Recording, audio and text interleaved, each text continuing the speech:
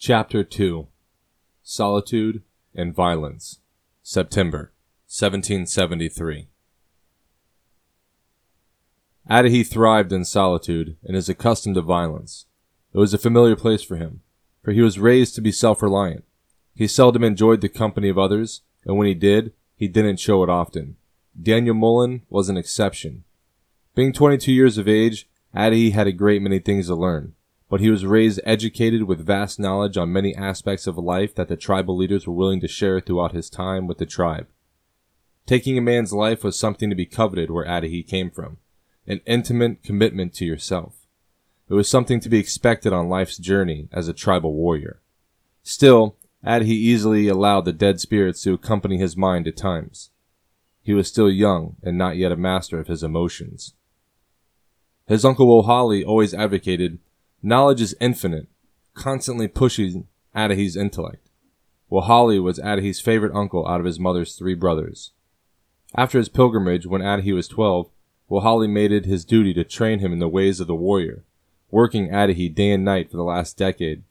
These skills included, but were not limited to, bow shooting, knife fighting, tomahawk abilities, covertness and the ability to blend, hunting, fishing, survivability, and most importantly, how to sustain himself while alone mentally. Adahy had spent the better part of his life training, and he knew nothing but solitude and violence. His heart was from his mother, where his compassion and empathy still held a respectable place within himself. It was his mother who kept Adahy attached to the tribe, as he always felt like an outsider. Wohali always kept an eye on him throughout his childhood, and when his mother passed, Wohali was exemplary in funeral duties, reinforcing a message from Ariana only meant for Adahy's ears. "Go to Boston and find a man named Major Thomas Young. He is your father's blood brother." The words echoed in Adahy's mind as Raven's hooves impacted the dirt. The news about this newly revealed blood uncle in Boston was a shock. His mother, Ariana, had kept a secret her entire life from him. Adahy's initial thoughts were those of betrayal, but he eventually convinced himself she kept it from him for a reason, or at the very least, that's what Adahy chose to believe. After his father died, she detached herself from any aspect of his life and the life that they shared apart from Adahy, whom she loved dearly. She would tell Adahy about her adventure from leaving Nassau with infant Adahy and traveling the seas to La Florida, all the way to the tribe. It was a lengthy story he often heard throughout his life. Major Thomas Young was someone who was withheld from Adahy, and he intended to rectify that. In early 1773, Adahy and Raven had traveled from the North Georgia hills to the coast, found the King's Highway, and endured the long journey in high spirits. The route to the sea was one Adahy had taken with his mother on trading trips as a boy, but never ventured north. With Raven, the route was an easy month-long trip when he took his time, and he was never rushing but kept a good pace. After leaving the Santee River Tavern, getting past the Georgetown checkpoint and through the actual city was easier than he thought it was going to be. During the dark hours of the night, anyone can seemingly go unnoticed in plain sight.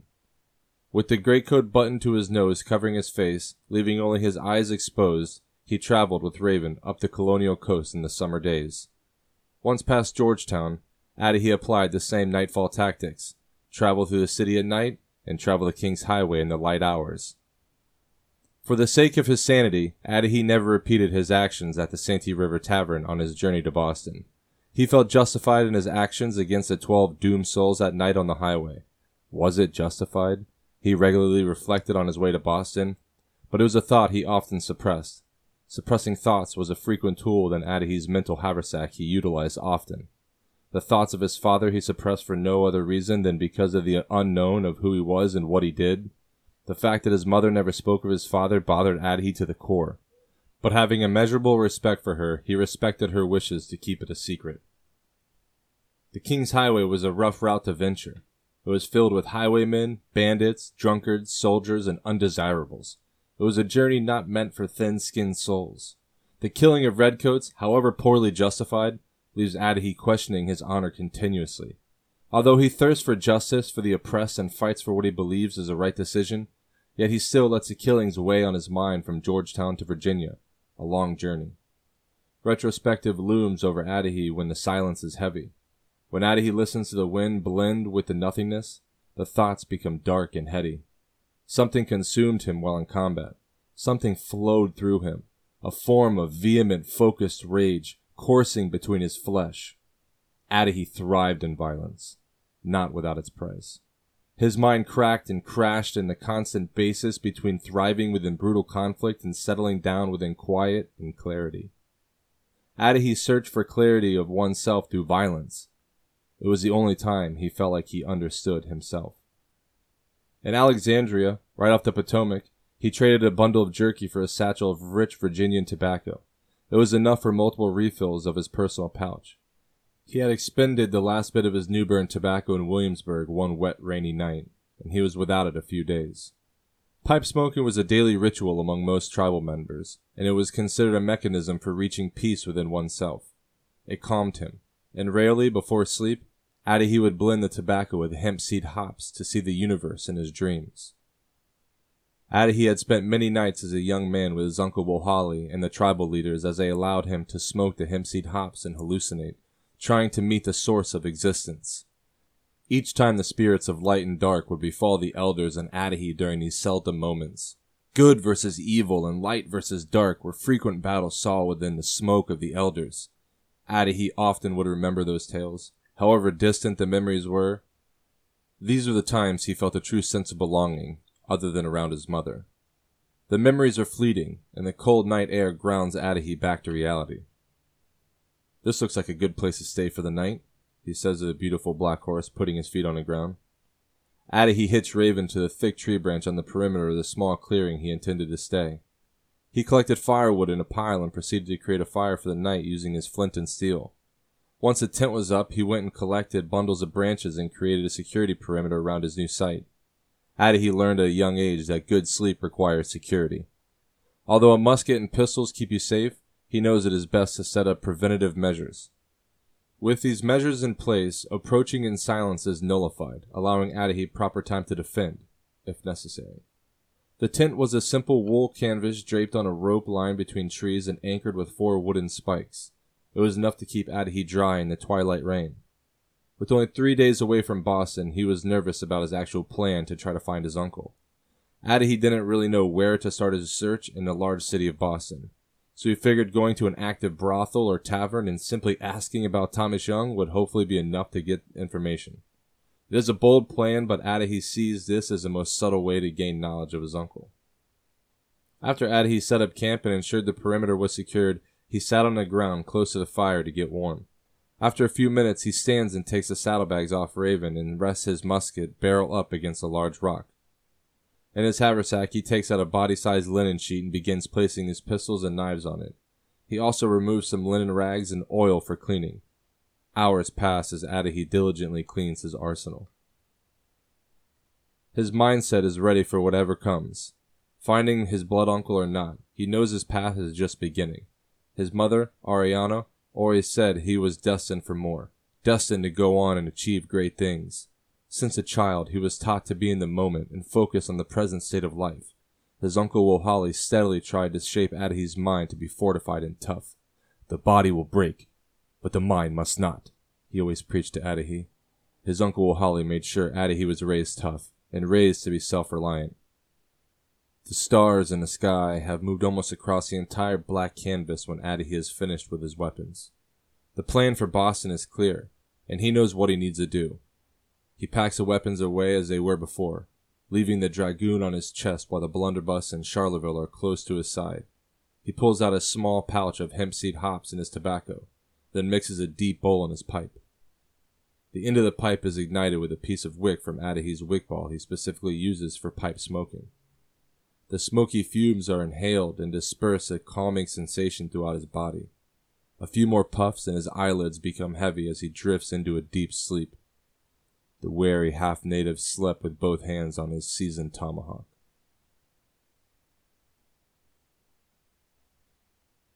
The fire had been extinguished for a few hours from the twilight rain, and the cold seems to be compounding with the darkness. Silence sweeps the area, and Adahy awakens from the chilly air, shivering to the cold. Fuck! It is cold! His words slice the cold air, and the chill creeps down his spine, reminding him this time to move.